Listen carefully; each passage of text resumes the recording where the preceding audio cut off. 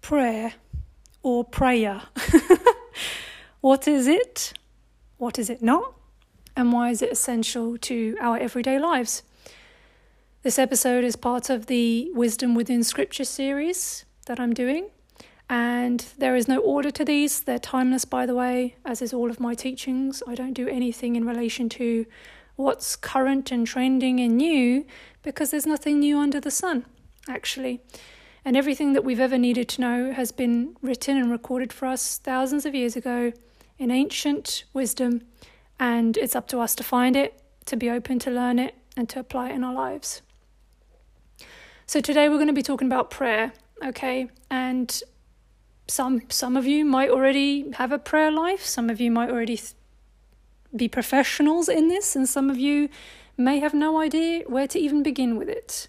Wherever you are on the spectrum, hopefully this will help you out. I will be quoting directly from scripture in the Bible as well to support what I'm saying, because it's important. Everything should always be referred back to scripture. And on top of that, because it does verify the truth, because God's word is truth.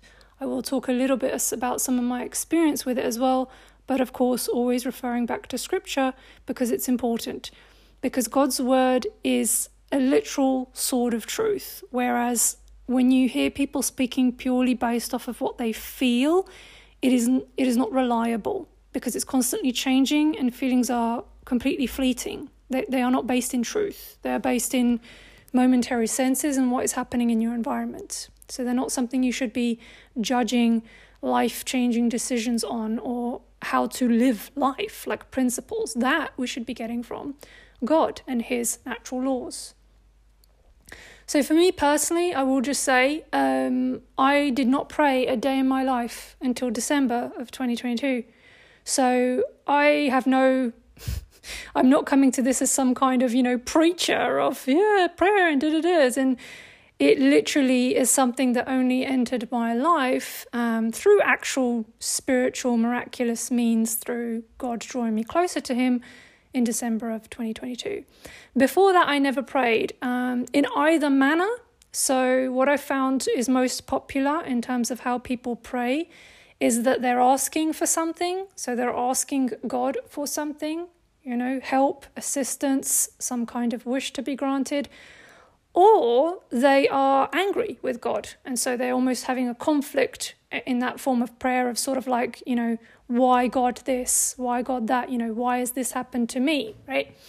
And I think it's literally because those are the sort of most common ways of praying that has never been appealing to me, because I've never been interested in either wishing or asking anybody to make my dreams come true, nor have I ever been interested in blaming anybody, let alone God, for anything wrong in my life. I've always been somebody that took full responsibility for everything in my life.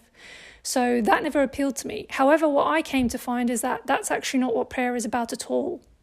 So how I learned to pray is what I'm gonna share with you as well. And also I can assure you that it works, in the sense that prayer is literally one of the most powerful acts you can do, and it directly strengthens your relationship with God. Because see, here's the other thing. Also, before I understood myself as well, that God is an actual personal being. Again, he's not a human being, but he is a personal being. So he's invisible, we can't see him and all that. However, he has characteristics, he has traits, he has a personality. He is personified, he has conscious thought. Because from his conscious thought, he created with intricate detail everything that we see in creation, including you and me.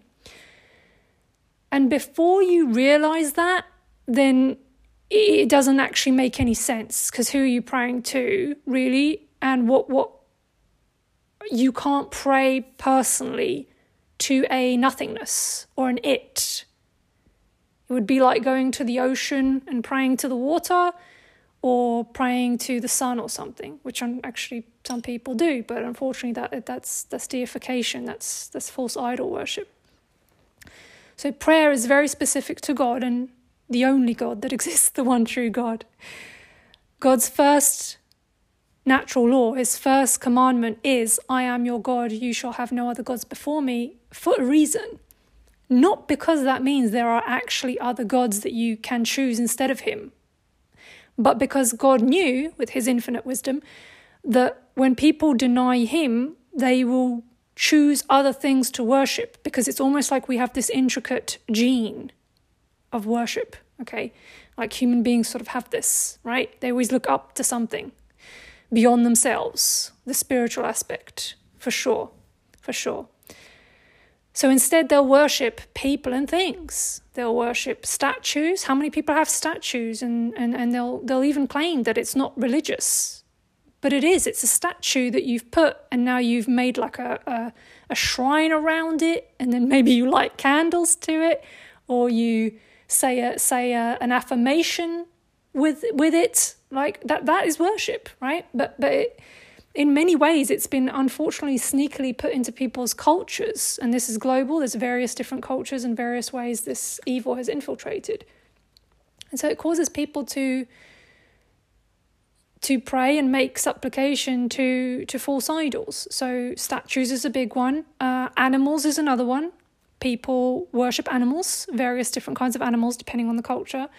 People worship the stars. You've heard the phrase, right? Like, wish upon a star. Why would you do that? Why would you wish? And why are you looking to the stars for the answers, right? I mean, just think about the business and corporation, because that's exactly what it is, the industry that is astrology and star signs. It's incredible. That is literally, again, these are all the things that God is warning us, that people end up worshipping the creation and not him. Another thing that people worship is creation itself, nature. Now, nature is beautiful and absolutely glorious and wonderful. I love nature. I spend most of my time in nature, but I do not worship nature. I do not bow down to nature. I do not say that nature is my mother. It's very funny, actually, how, if you've noticed the terminology, that people don't seem to have an issue with calling Earth, the planet, mother. And they even give it a name, right? Mother Gaia. But they have a very serious issue with a heavenly father. That's impossible. But an earthly mother, oh yeah, she's fantastic. This nurturing Mother Earth that we're raping, apparently, right? But the heavenly father, who is just, who has standards, who has morals, who has laws, oh no, we don't like him. Why? Because he triggers your conscience. He makes you see your own flaws. He makes you understand that actually to have human life is to have responsibility. We're not just beasts walking around in a field. We all have intrinsic value and meaning and purpose. Okay? So that's why that's the number one commandment, because people end up worshipping things and other people instead of him. So he gave us two ways in which to understand and get to know him. Number one, so they're called actually general revelation and special revelation. And general revelation is the creation, nature. So God shows and reveals himself to everybody through nature and creation. It's infinitely obvious that there is a creator that is beyond space and time, that is beyond us, higher than us, that has created everything with the intricate detail you see, with the complete order you see, with the infinite detail to everything. That there is a God. In creation, you can see that. So that's called general revelation because it's available to everyone. So sometimes people say, right, well, what if somebody doesn't have access to reading, right? What about them? Yes, there's general revelation in the creation. It's very clear that there is a creator. However, what we're supposed to have is people who are actually godly people, a godly home, godly leaders that actually, through fear of God and through understanding all of his characters and statutes, would teach to future generations what his works are, what life is about, what is the purpose, what does it mean to be righteous, what does it mean to be wicked. But that's not like we live in a time that is ruled by Satanism. So that's the issue. It's an error in humanity, not in God. So all of creation shows you that, but people still deny God in various ways. In fact, there are numerous examples throughout all of Scripture where God was literally revealing himself directly to people, and they still didn't believe. Okay, so people, well, you can relate to this today through everything with the crisis that's been going on in the last few years. No matter how much, for example, facts and data and information and proof you bring to people, there are some people that just don't see it. They don't want to see it. They're blinded in spirit, right? That's the same thing. So that's another thing where people often say, well, God should just show himself to me. No, he doesn't owe you anything. And in fact, he knows, because he's done this in the past, where people have taken it for granted. He shows himself, he shows aspects of his glory. He doesn't fully show himself because we would quite literally die from awe of his perfection. But he showed himself in various ways and people took it for granted. Not everyone, of course, because he had his prophets and disciples and so on, but many, many people did. So that's why. So we have general revelation, which is the creation. That's his works. We are literally looking at the works of God's hands. And then we have special revelation, which is first and foremost the word of God. The Bible is special revelation. It's literally the people that wrote the Bible, which were many, by the way. It wasn't one person. It's 66 books written across various decades and across different continents by many, many people. And they are, it was inspired word via God, meaning that even though everybody had their own personal writing style, which is, again, this is an aspect of your free will, by the way, we all have our own skills and talents. And so as you develop in your purpose in life, which is in service to the good in your unique way, you are delivering God's truth through your expression. That's why people's writing styles can be different, but nonetheless, the message is the same. The message is the truth of God. He directed it. And again, this part I find very interesting, where people love to say, well, a man wrote that, or there's obviously going to be errors in it, or because it's man-made. Well, anything you've ever learned in life came from man, came from another human being. And the same people that will say they will literally do anything other than read the Bible, which I just find it extremely interesting. Just read it for intellectual study. I really don't understand what is the strong rejection of just even reading it. Don't, at least read it first. And I know that people fear to read it because it's actually a spiritual, it's a morality thing. It's not an intellect thing. It's a morality thing, because the word of God will literally convict you, meaning that you will start to feel godly sorrow for everything you've ever done wrong in your life, and you will literally weep and cry for the sorrow for God. You'll feel like you've wronged God, and you'll then have this immense desire to turn away from everything that you ever did that was wicked and choose to be with him. It's actually a very beautiful thing, but it is sorrowful. It's sorrowful, and it's a conviction. And it means you stripping away a lot of the worldly things, which a lot of people don't want to do. So that's the real reason. But the same people that don't want to read the Bible study and do research of thousands of other people's what? Books. From who? People. So how can you say that their stuff is truth, but not God's word? It doesn't make any sense. You've got to follow the logical conclusion. You can say that about anything. Then how can we even say anything about anything is true? Everything we learn is from other people. Human beings are not born out of the womb all-knowing, are we? We need knowledge. We need knowledge. And that's why the combination of both is so powerful. So God's works, creation, and God's word, the Bible, are the ways he shows himself through special revelation. Of course, one of the most important ones is the appearance of Jesus Christ in the physical, in the flesh. But there's other ways that he's done that through, for example, dreams and visions, angels and prophets, and so on and so forth. However, since the word of God was printed and made available to every single person on the planet, like you can order it for basically pennies and have a copy with you at all times. Since then, we've definitely seen way less of any appearances that are like dreams, visions, prophets, and angels, because God's word is there and it's not changing. It is written. It's not somebody's dream interpretation. Like it is complete, you see. And that's why we've seen so fewer scenarios of other special revelations, because the word is complete. It's sufficient.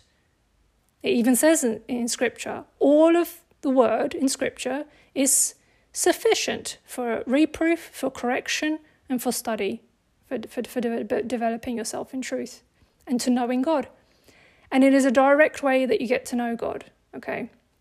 Another special revelation for you personally is when he draws missionaries to you. So you'll have some situations in your life where for some random reason somebody speaks to you about God or gives you a Bible or something like this, that especially in times where you're just not even interested.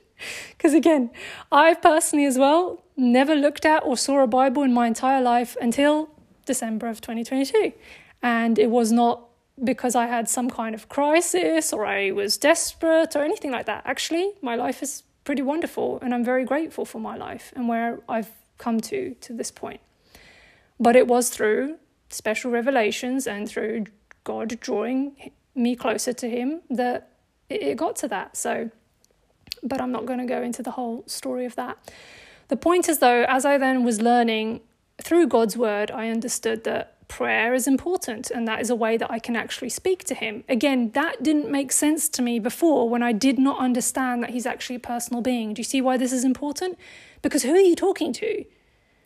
Who are you praying to, right? And also, when I understood that true prayer is not what I said in the beginning, the asking and begging someone to grant you wishes like a genie or a vending machine, or to blame for all your problems, you see. I've never been interested in that. But I came to find from my own study, which is why, well, that's what I've done all my life, but that's why I always recommend that to everybody I ever meet, is always be a lifelong student. Be a student and learn things and study things and research things yourself. Don't just take somebody else's word for it.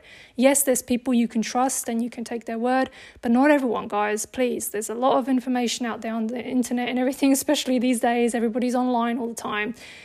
Not everybody has your best interest, and a lot of people are just trying to make a quick buck and trying to get famous, and they're doing it off of your demise, okay? So please have some discernment there.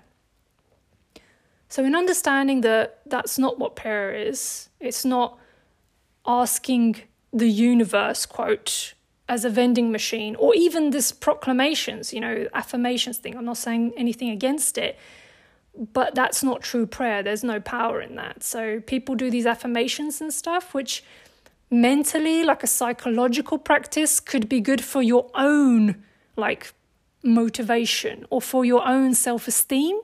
But that's not what I'm talking about here. I'm talking about genuine connection to God and prayer. So let's go through a few ways that God explains prayer, okay? And then I'll again verify them with examples where I have actually can verify that to be true. So first and foremost, in Matthew chapter 6, verses 5 to 15, he quotes, "And when you pray, you must not be like the hypocrites, for they love to stand and pray in the synagogues and at the street corners, that they may be seen by others. Truly, I say to you, they receive their reward." Which is not a good thing, by the way. It means they receive negative consequence for that. Continuing.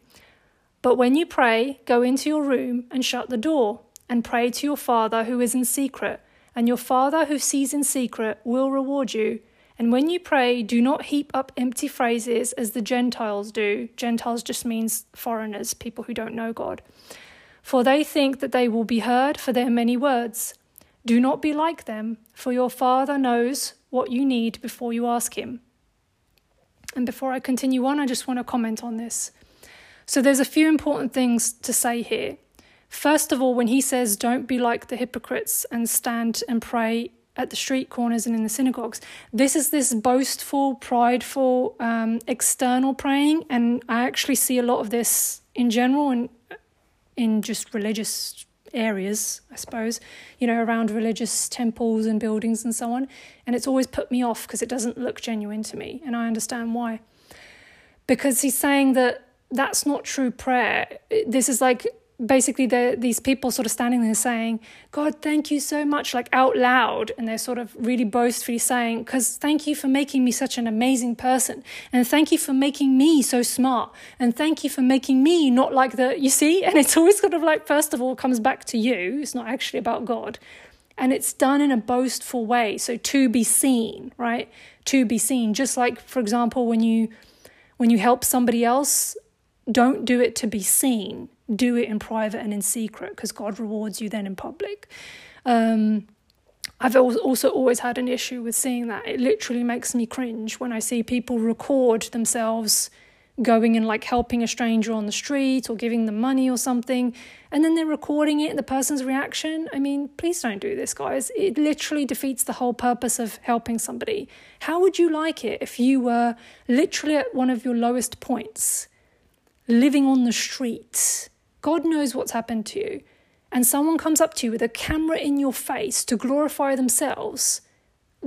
Regardless, they may be giving you $1,000, You would just feel so much shame and embarrassment within from that.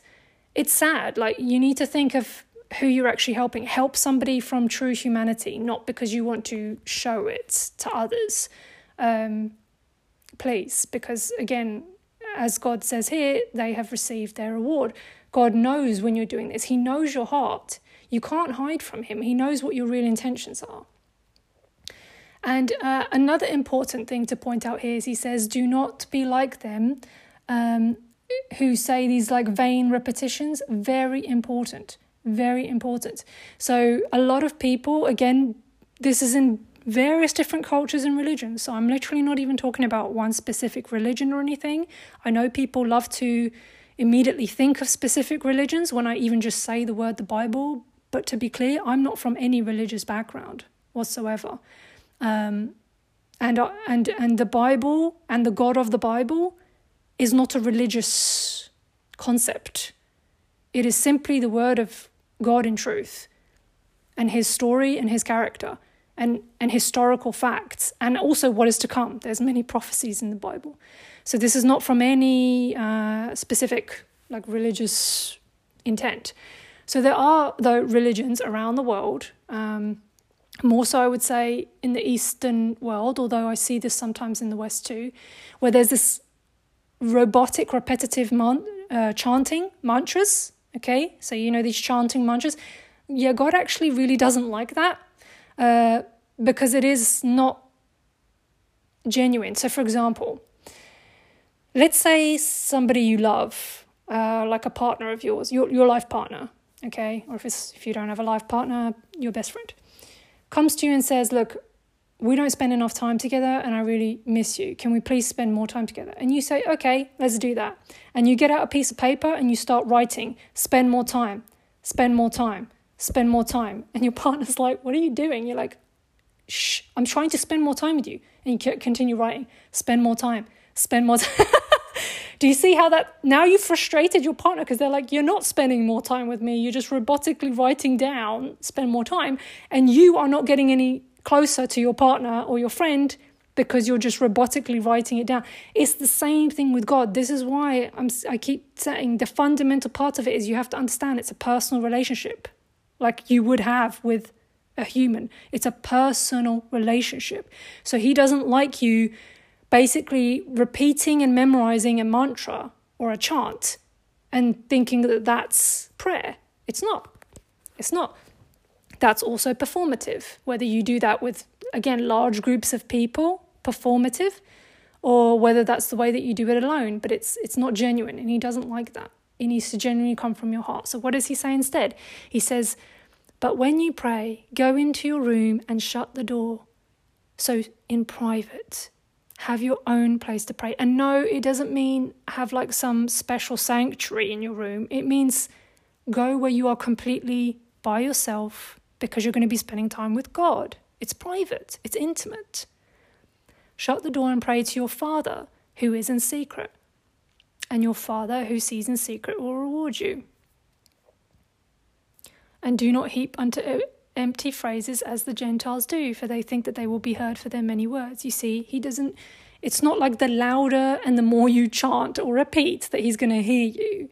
He hears you even if you don't physically say the words and it's just in your head. But is it genuine? Are you having a genuine conversation with your Father? And that's the way you've got to look at it. It is a relationship like he is your Father in heaven and you are the child on earth. Okay? I will repeat, the closest relationship example that we can correlate your relationship to God, that is the most helpful in my opinion, is a parent's relationship to their child. Because a parent's, love for their child is immense. What they'll do for their child, they're very protective. God is protective over you. He is loving over you. Your parents correct you when you err. Your Father in heaven corrects you when you err. Okay? He would die for you, just like your parents would die for you. And again, he did die for you on the cross. This is the importance of understanding it's personal. And another reason why this is so important, and a lot of religious institutions actually don't want you to know this, is because they want to put a barrier between you and God so that you will actually deify and worship the person, whoever the so-called religious figure is, or even non-religious, even governmental figures, corporation figures, people who like to put themselves in positions of higher status and higher power in the world. They want to put themselves as a barrier between you and God because it's like you have to have like an intermediator. But you don't, because you are a child of God and you can speak with him directly through prayer and through his word. Actually, the only mediator to God, as it is written in Scripture, is Jesus Christ. It's the only one. And there is a reason for that too, but that'll be a lesson for another day. So you pray in private. And then that leads to that question of, so do I pray out loud or do I pray in my head? Actually, both work and both are meaningful. It's just, again, that it's in private. So not pray out loud on the streets. That's a no-no, because as I said, he doesn't like that, and that's this boastful and prideful thing. Praying on the streets in your head, like in private, yes. I don't see any, this is not, because it's secret, it's in secret, because perhaps you're doing it onto a specific thing, right, that you're seeing or you're wanting to pray for. But I think most importantly, because it should be a literal part of your life, that praying in private, in secret, in your home is the most effective way to do it. And so praying silently in your head or praying out loud at home, both work, but that you're actually in private. Now, what are you praying when you pray to God? Yeah, that's a good question. For me personally, when I first time ever praying and realizing that it was not what I thought it was, shown by other people, and realized what it actually was, it was awkward. I was like, God, I don't know what to say. It was a bit like that.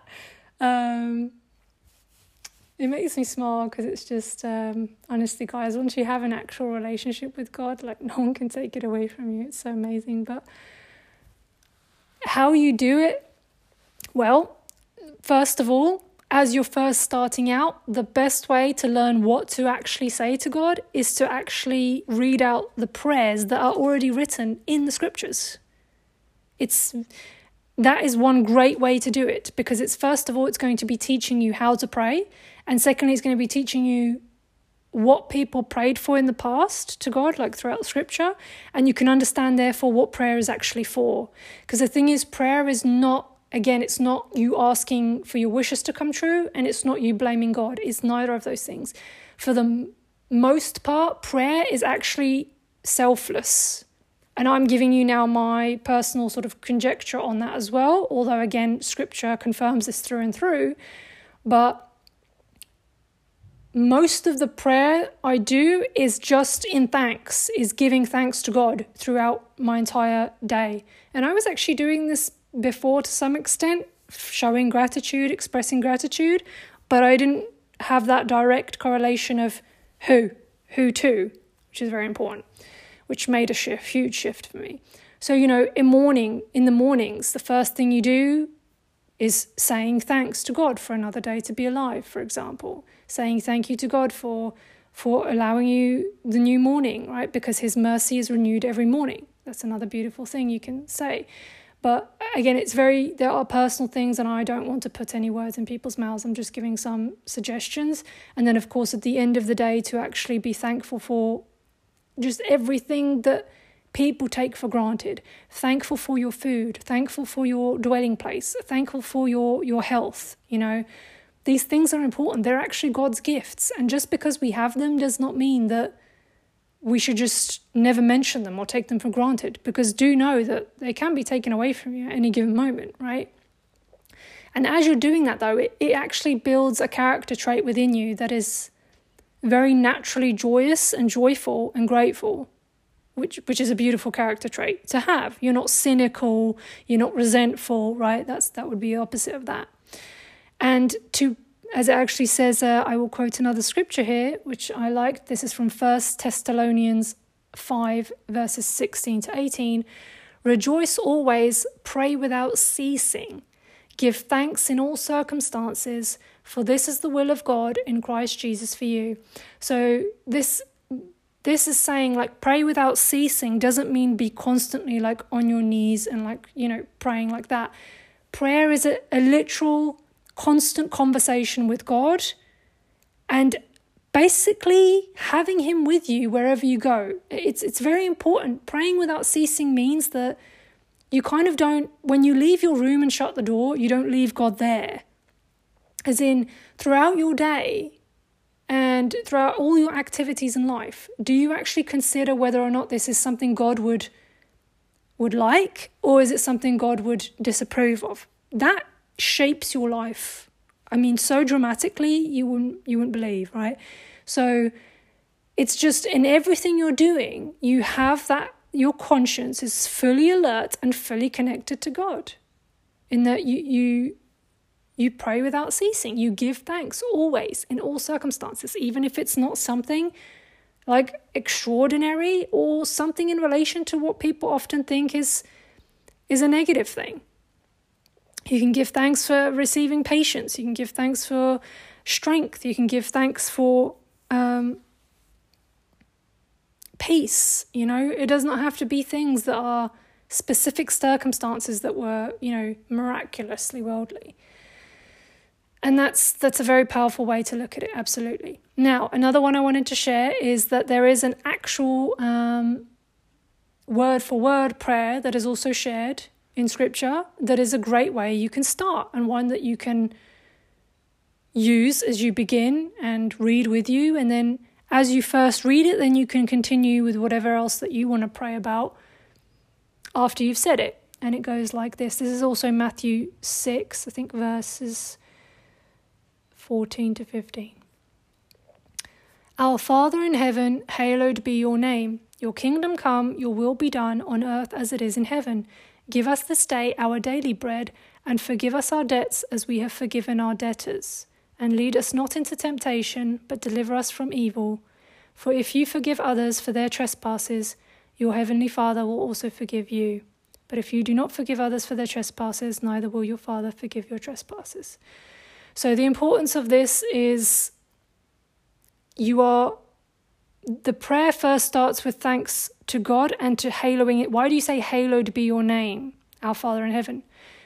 Because his name is the Holy One, as in he is the only God. Hallowed be thy name is to say, like, you are God. You are not praying to anybody else but him.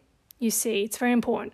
Your kingdom come, your will be done on earth as it is in heaven, is that his will to be done, as in your divine will within you, your spark, your purpose, your fire within you is directly correlated to God. So when you live in accordance with his laws, you will naturally flow. You'll have a harmony in your life. So when you ask for God's will to be done, then that's actually in your favor, right? When you want your will to be done instead, as in you just want to think about whatever your momentary pleasures are, or you're asking God for some vending machine thing, then you will not get order. You will get rewarded the negative consequence for that, because that it will just lead you into the immoral behaviors. It always does. Then it says, give us this day our daily bread. This is about saying thanks for always having food to eat. Like, there's another beautiful part in scripture that says that the birds of the heavens, they don't go around figuring out what they're going to eat, that they know that they're going to be provided for, right? They don't sow, they don't plant anything. They just go around, fly around, and they find their food and they find their shelter. And he's saying, how much so then for us, humans, children of God, that how do we have so little faith in him that we would worry for our daily bread instead of praying to him for it, you see? So that is a very humbling one, and I do like that one very much. And then forgive us our debts as we have forgiven our debtors is to never have resentment and hatred for people. Hatred is a very powerful, the point of that is you can hate the behavior, as in you can hate the sin because it's hurting the actual person, but you do not hate the sinner, quote. You do not hate the person that is doing it. You love them. And because you love them, you hate their iniquity because it's destroying them. So that's what it means by forgive us our debts as we have forgiven our debtors, in that if there's anyone that has wronged you through negative behavior, that you do not hold hatred in your heart in a way that you literally would be happy if something bad happened to them, that you literally pray and wish that something bad would happen to them. I hope nobody prays or thinks like that. But if you do, just consider and understand that that's very... Hatred in the heart is seen the same way as murder to God, because everything stems from a thought. Nobody does something from nowhere. So he does not differentiate between thought and action. That's why he's very, very stringent and clear about what you allow into your mind and your thoughts. That's why the majority of what I teach is about mastering your own mind and emotions, because that's where people get defeated by the evil of this world, which leads to that last point of the prayer, which is so important. Lead us not into temptation, but deliver us from evil. This is a wonderful one, because if you're not asking for God's support every day, without ceasing, without forgetting, then you will be led into temptation, because the thing is, we are in a world of evil. That's why, like, one of my quotes is choosing the good in a world of evil. It is actually easier to do good things than it is to abstain from evil in an evil world, you see. That's why it's not about how much good you do. It's about how much do you actually not do the things that God despises, the wicked evil things that make you evil in God's eyes, you see. So abstaining from evil is so critical, but to do it just by yourself is very hard. I know this for a lot of people. I know people that do not have the amount of self-discipline necessary. They will constantly fall into temptation from evil. I have so much workshops and courses around this with so many practical tools and stuff, because this is just one of the things that I've developed strength and skills in, and I've been teaching other people how to do that. It's extremely important. However, you cannot completely uphold only yourself with it. If you're lacking that strength, if you're lacking that self-discipline, you're asking God to help not lead you into the temptation, but to deliver you from evil, to basically help you flee. Help you flee, as in run away from evil. This is why abstinence is a must when it comes to evil. There is no balance with evil. There's only abstinence. I'll say that again. There's no balance with evil. There's only abstinence. You can't just do a little bit of lawless immorality. It's always going to lead to more and more immorality. Just like with all the commandments, as they build upon each other, they create the character of God, aspects of him, as the way he displayed himself to us as what would be to live a righteous life. So is when you break at even just one of them, each and every one then leads to further and further immorality, further and further a life of Satanism. Okay. So that specific prayer is one that you can start with. And then as you develop to actually have a personal relationship, you'll start to be able to do it without any weird feelings. Another fantastic examples for types of prayer is the entire book of Psalms. It's called Psalms, which is Psalms, which is again within the Bible, but it's called the book of Psalms. And these are literal prayers to God. There's hundreds of them, prayers to God. And you can again see the types of prayers that were given. And on top of that, I will also tell you that there are many prophecies within the Psalms that also came to be and are still, some still to be fulfilled. So it again even shows and verifies within the scriptures that people's prayers were answered. And we actually see that in many, many cases. Now, again, the types of prayers, even if they're personal, are usually not from this egotistical, selfish place. So they're usually either for helping others, basically to see the truth, to come to him, to help you, give you strength so you can help others. It's usually this kind of thing. It's not about like, God, please bring me $1 million, or God, please, I want this dream house. That's not a prayer. It's just not. And the power of true prayer is honestly, it's even the timing, again, it's always not instantaneous, because spiritual matters are not within time. It's very different. So you don't also get an instantaneous result. Sometimes, yes, depends. With some of the first few prayers that I did, I had instantaneous answer, and it was truly miraculous. It truly, there was no explanation other than God answered the prayer.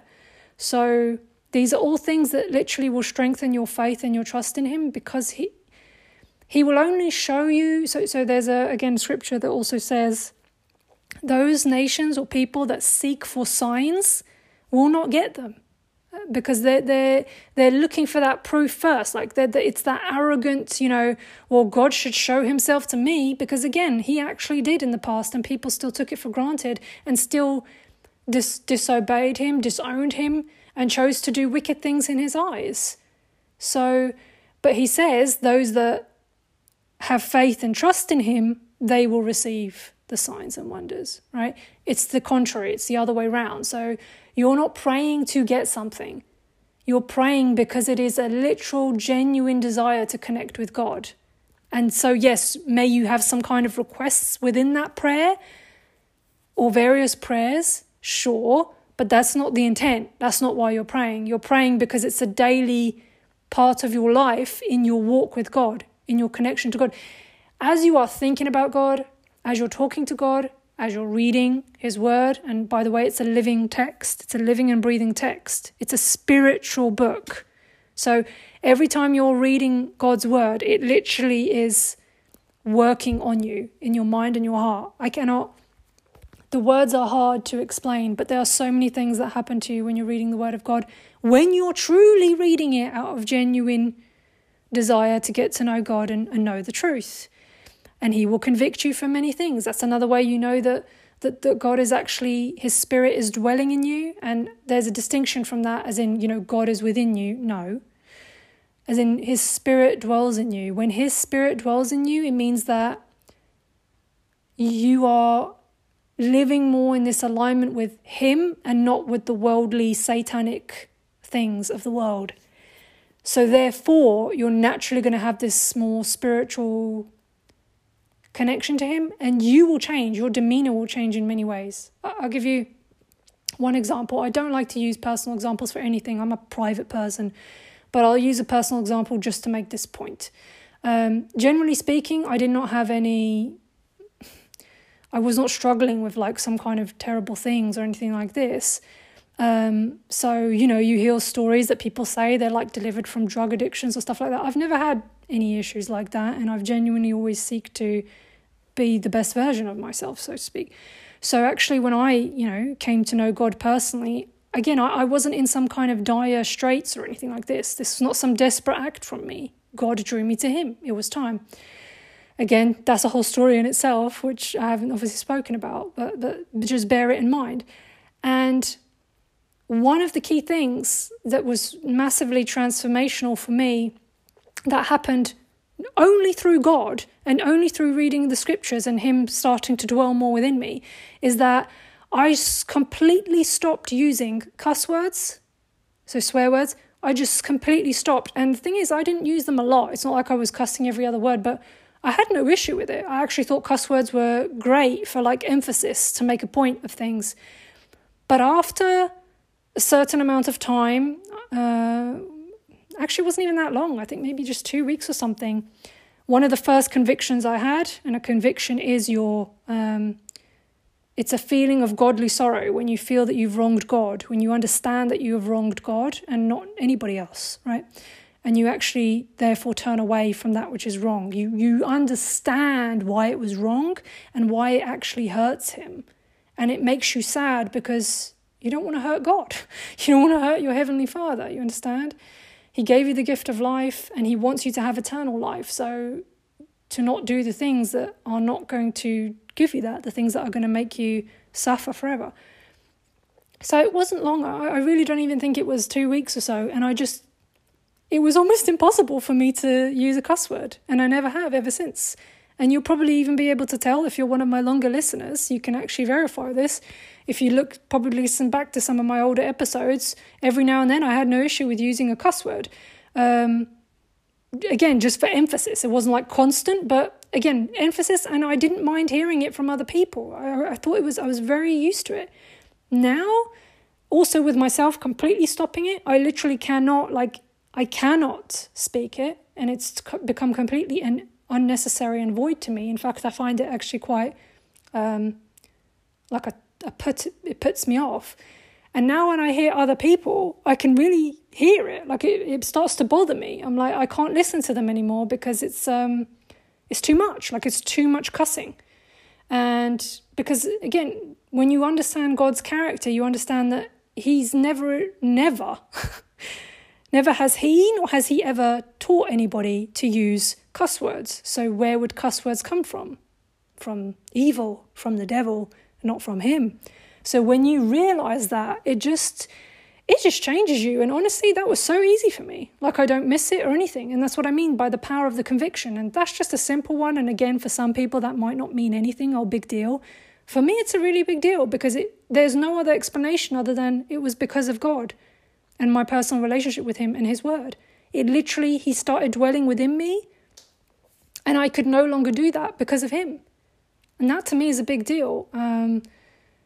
A really big deal. But for other people, there's even, if you want to call them bigger examples of that, where they literally, for example, stopped being liars, stopped being cheaters, stopped murdering, stopped being fornicators, stopped being drug addicts, right? There's just so many versions, and just all of a sudden overnight, it's not overnight, but a couple of weeks, couple of months as you continue to develop your relationship with him, you become a new creature. It literally says that even in scripture. Like you become a new creature and more and more of his character is expressed through you. So I just wanted to share that, which was awesome. And a personal example because it makes the point and also could help some people understand the practicality of it. So the Psalms are all literally prayers, and I like to read a psalm or 2 or 3 every day. And sometimes I read them out loud because it's like a praising. I just like to do it to praise God. Not because of what's in the psalm, but because they're beautiful. They really are beautiful. They're kind of like poems. And again, when you're doing that, sometimes it actually starts to, again, convict you. You'll feel sorrow. You might cry. You will feel like peace, deep peace in your heart. God will answer a question for you, again, within scripture. When I say God will answer you or speak to you, I don't mean like an actual audible voice. And I would be very wary. I'm just a suggestion that when lots of people keep saying things like, God told me this or God told me that, if they're not talking about from scripture, you have to test the spirits. As again, it says in scripture, meaning that don't just believe someone because they said, God told me this, and they're all excited to tell you. You don't know where they got that information from. And again, nowadays, I think very few people receive direct revelation from God that's like for lots of people to hear and stuff, like in the time of the prophets and so on, and before Scripture. Because again, the Scriptures now is the special revelation for everyone. Like, it's there. There's no new thing to announce, you see. That's what I'm saying. So whenever people come out with all this new types of teachings, or they twist Scripture out of context, you've got to be really cautious of that, please, because there will be deceiving spirits. And as it says in Scripture again, in the end times, people will fall prey to seducing spirits because of their itching ears, because they want to hear flattery. People want to hear things that are new. People want to hear good feeling things, good news. Well, let me assure you that the news of the Bible is not good feeling fluffy news. It is both of judgment and justice, and of love and of mercy. But it's justice and mercy. It's not about fairness and lovey-dovey and so on. So it's true love, but you only realise that when you begin reading it yourself. And I really hope that you do. I really hope that you do take the time to read it yourself to understand that. So that's really important. So those are a few of the different ways you can begin. We've gone through what prayer is not, what it is, some examples of what good prayer looks like or how you can integrate it in your life, some examples of literal types of prayers that you can practice, and then how to have a lifestyle that embodies prayer. And so, in closing, I'll quote another few ones that I wanted to actually say as we close out, but I might make more different ones of these, but I think as an initial one, this covers a lot of the key important points. And I will say prayer works. Prayer is powerful, prayer is spiritual, and praying to the true God, the God of the Bible, is absolutely paramount, because praying or wishing or chanting or affirming to a false God or a false deity, it does nothing. Actually, God laughs at that. So he's often said that many times, and he's proven it again within historical events in Scripture where people worshipped false idols in atrocious ways and sacrificed many things, including their own children, to these false idols. For what? For things that, again, people today pray for, which is vending machine thing. Like, they wanted prosperity. They wanted to have a big harvest for, their fields. They wanted to have lots of children, so they would pray to these false deities and gods. And the thing is, they were actually praying to the spiritual realm, to which there are very real demons, and demons will happily take on the role of you praying to them, and they will also give you some things, but they do it in expectation that you will pay them back. And that's the negative thing, is that they're not real gods. They are falsifications, they are counterfeits, and they are ultimately all of evil. They are not of the true God, and they are all basically enslaving you and keeping you on a leash. So the prayers that were done to these gods, God showed various times throughout Scripture that he would show literal displays where he will take one of his prophets and have him stand, in a public place, and he would ask all of the false prophets to pray to their, let's say astrological gods, like pray to your gods of the stars, pray to your gods of the beasts, pray to your gods of the, the nature and so on, to do a specific thing, like for example to create a fire in this one place.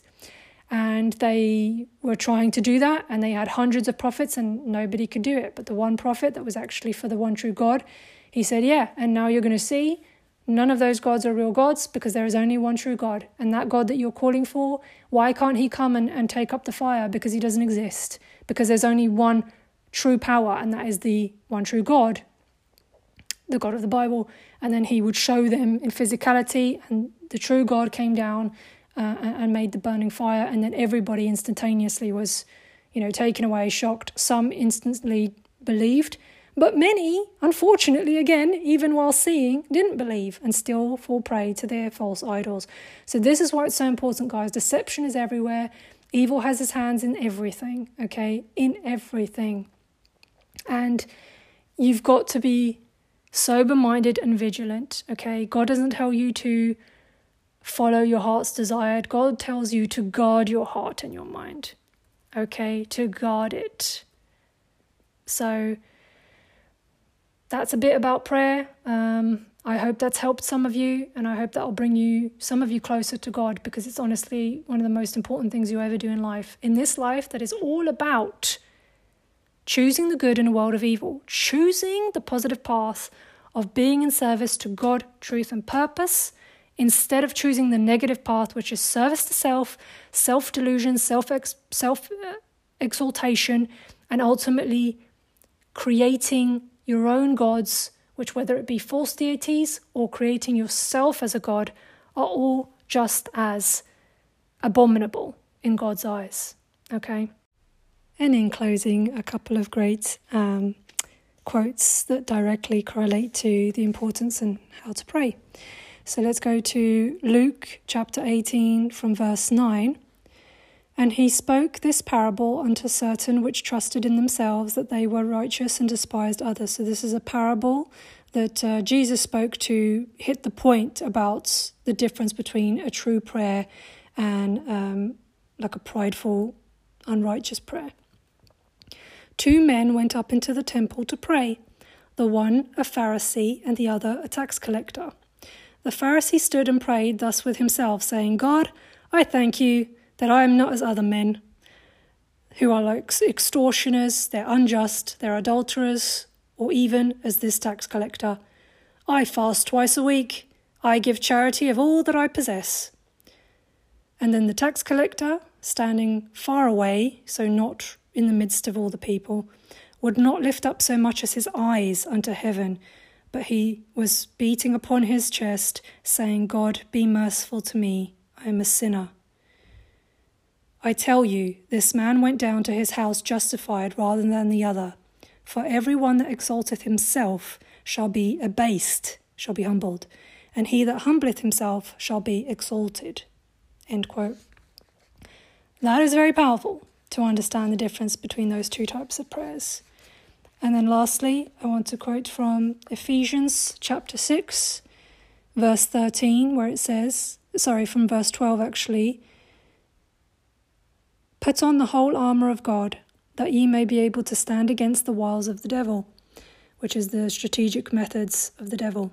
For we wrestle not against flesh and blood, but against principalities, against powers, against the rulers of darkness of this world, and against spiritual wickedness in high places. Wherefore take unto you the whole armour of God, that you may be able to withstand the evil day, and having done all, to stand. And then also I would like to read the point from verse 16. Above all, taking the shield of faith, wherever you shall be, able to quench all the fiery darts of the wicked. So your faith is a shield in the face of wicked and in the face of evil. And take the helmet of salvation and the sword of the Spirit, which is the word of God. Did you hear that? The word of God is the sword of the Spirit, meaning that how you fight, how you battle in spirit is with the word of God, with the knowledge and the understanding of God's wisdom. Okay.